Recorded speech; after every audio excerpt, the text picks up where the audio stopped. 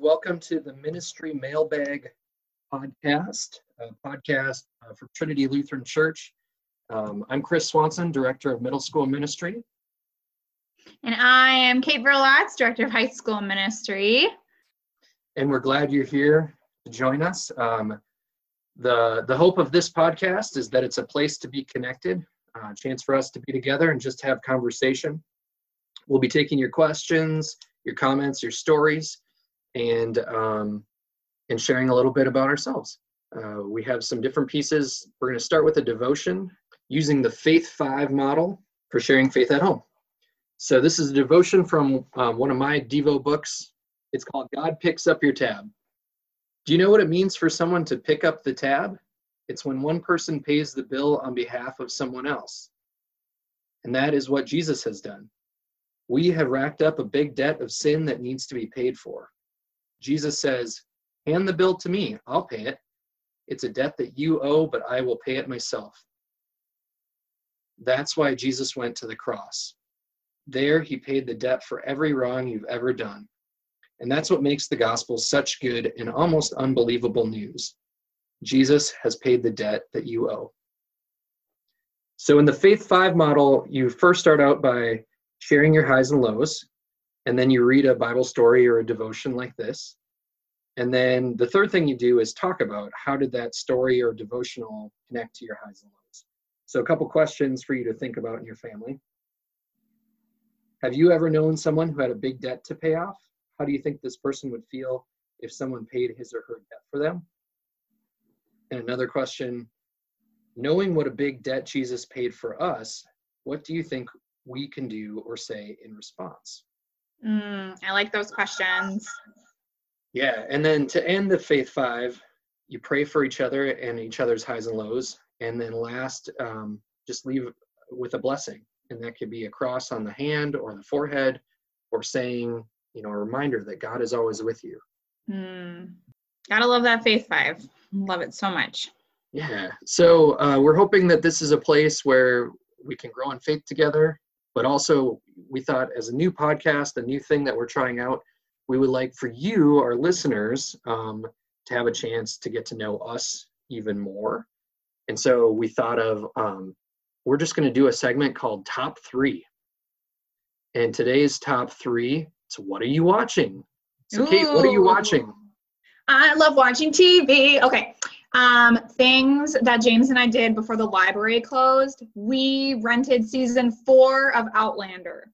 You are an adult. Sorry, children, not for you. You're an adult on Netflix. They have seasons 1 through 3 about time travel and historical fiction and trying to change the past, but you can't change the past. It's a really good love story, very dramatic. Lots of gore in it as well. I really love it. It's right up my alley of things that I enjoy. A little bit more about me there. So yeah, Outlander is one of the things we were watching. Thing number 2 that's been on the TV nonstop, Frozen 2. Absolutely. Frozen 2. Have the whole thing memorized already. Arya says, let's watch my favorite. Now, it used to be Frozen 1, so we just have to be careful which favorite she's talking about that day. Frozen 2 usually is the new one. The favorite. We've got all the Anna Elsa toys, dress-up things. She has them play together while she's watching the movie, because she's got to act it out. It's her real life. And thing number 3 that we're watching for top 3 is we're rewatching New Girl, because one never gets sick of New Girl as a comedy. Love that show so much. So good. Slightly more appropriate than Outlander, but Awesome. All right. What about you, Chris? What are you watching? What are your top 3 right now? Well, my wife and I are finally catching up to all the cool kids, and we are watching The Office. That took you a while, just to say. Yep, we're in the middle, and we're only in the middle of season 4, so we have a lot to go. Okay. But now all of the memes and GIFs and jokes that have been around the internet for ages all suddenly have a deeper meaning and very much appreciate and get a lot of joy from that show. Oh yeah. Like you guys, yes, we're also watching Frozen 2, and my kids are singing the soundtrack Can't stop, won't stop. And, the last thing that we've been watching, we actually went out to the movie theater before it closed, and we got to watch the new Pixar movie Onward. Ooh, cool. Yeah, it's a great story. I would highly recommend it. It's going to be coming out on streaming a lot sooner now, like later in April, I think, because of everything that's going on with COVID. But it's a fantastic quest story about two brothers as they are trying to spend one last day with their dad. Okay. So, Very cool. and for you nerds out there like me who like a good Lord of the Rings or fantasy thing, there's a lot of great references and jokes. So very entertaining. Love it. All right, so we're at the kind of the main part where we're going to do something in every episode, have a main topic. And today, again, this is a brand new thing. A lot of our families, a lot of our young people probably know us pretty well. But in case you don't, that's okay. We are here to share about one another. And also because Kate and I, we've worked together for over 7 years, like 7.5 years, the whole time I've been at Trinity. There's a lot of things that I think we know about each other, and we get to share some of that knowledge and with our listeners. So we're going to ask each other 3 questions, and we hope you appreciate who we are. All right, Chris, we're going to start off with you. You ready? All right. Favorite place that you have traveled? Now, I know that you think I'm going to say the Boundary Waters canoe area. I definitely was assuming you were going to say that. But I'm not. Plot twist. I do love going to the Boundary Waters with my college buddies almost every fall. But a favorite place that I've traveled was about 2 years ago. My wife and I took a weekend vacation to Nashville for our anniversary. And we kind of did the non-vacation thing where we didn't plan anything. And instead we just got, like, every time we got in an Uber or a Lyft, we'd ask that person for a recommendation, like, where should we eat? What else should you see here? What neighborhood should we go to? Where's a great place for coffee? Yeah. And the highlight ended up being a recommendation for a place off the main strip that was a non-country, like a music lounge. And the night that we went, they had a bunch of local artists who were doing a cover competition. It was Lady Gaga versus Madonna. Oh my gosh. Yeah. That's great. So for 3 hours, we got to hear amazingly talented Nashville artists sing their hearts out to some awesome pop songs. Ooh, that sounds awesome. I'd do that. Yeah. All right. Hey, Kate, where did you grow up? Ooh, this is kind of a difficult question to answer because my family grew up all over the place because we moved around a lot for my dad's job. Not in the military, not in witness protection, as previously guessed. No, he worked for Microsoft. And so as Bill Gates and that company was really getting a lot of launching power in the early 90s. That's when my dad got on board with them and started moving around and helping with software setup. So we moved around a lot and went to Texas and Colorado, different places, and then ended up where he needed to be in Bloomington, Minnesota, and so we ended up living in Rosemount, and that's where I went to middle school and high school. So that's where I usually claim that I grew up with. I was at like 5 different elementary schools by 5th grade, so just like a lot of transition. Yeah. Okay, Chris, this question is really gonna make or break their listeners if they're gonna keep listening. Longest amount of time that you've ever sat playing one board game? So this is a little bit embarrassing to have to answer.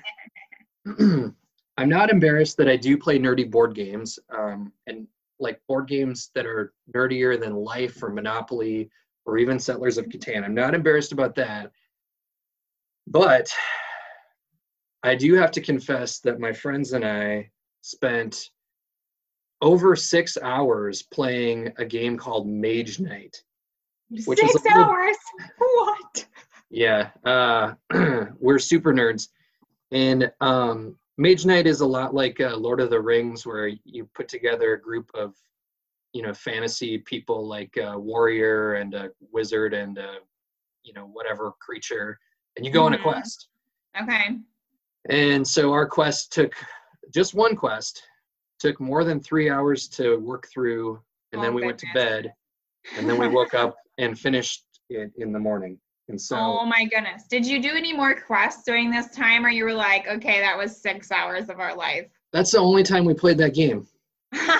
Okay. Yeah. And we play other games with different missions and quests and things, and we've probably played the game for more than 6 hours, but like at one time, one quest, 6 hours, that was 6 hours. Oh my gosh. Okay, Kate. Yeah. Here's your deep, wait. We all know that you like to read, and I think we could guess the answer to this. Probably. But what book have you read or reread the most? Okay, spoiler alert for me. It's not Harry Potter. I love Harry Potter. What? It's my favorite. I have a Harry Potter tattoo. I know, this is so surprising. The book that I've actually read the absolute most is The Seer and the Sword by Victoria Hanley. I checked it out from the library when I was in middle school. This is like while I was waiting for new Harry Potter books to come out. Checked it out from the library at least 20 times. And they called and they were like, do you want this copy of this book? And I'm like, yes, but I could never get there to get it before they moved it out of rotation because it was only me checking out the book. James and I like finally tracked it down on eBay because there's like, it's not a popular book. But it like introed me into some good fantasy and really like pushed me forward in knowing like, hey, could I write a book one day? So yeah, The Seer and the Sword, book I've read the most. Yeah, it's probably like at least 25 times that I've read. Wow. It's a lot. Amazing. It's just one book. It's not even a series. It's just, yeah. I know. But it's my favorite. It's one of my favorites. I know it by heart. Nice. Okay, Chris, it's time for your 8th question of the show today, okay? One thing you wish you knew before becoming a parent. Ooh, that's a tough question, a big question. There's a lot of things, obviously, that I wish I knew before becoming a parent.